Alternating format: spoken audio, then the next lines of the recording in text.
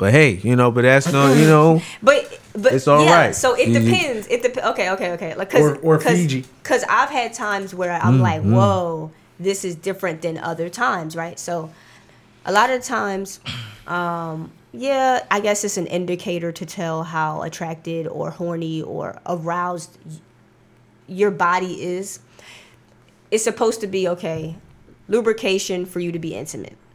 That's what the wetness is for. But sometimes it's not that you're not attracted or that you're not ready or wanting to have sex with a guy. Sometimes it could be your diet. You may not be drinking a lot of water right now. Did you get a good night's rest?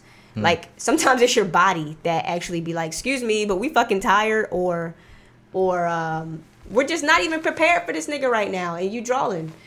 Or it could also be, let's say she has had sex with other people recently. Maybe the condom dried her pussy out last time, and you just the nigga who getting it right now, so you don't know. This has been through something before within this last week or two. That you have no idea what happened. Month. So I'm couple days, month, a couple hours ago. Okay, year. What the fuck? Way. Like, I'm just way. saying, like, how no, because some girls be having a roster and not 48 me, hours.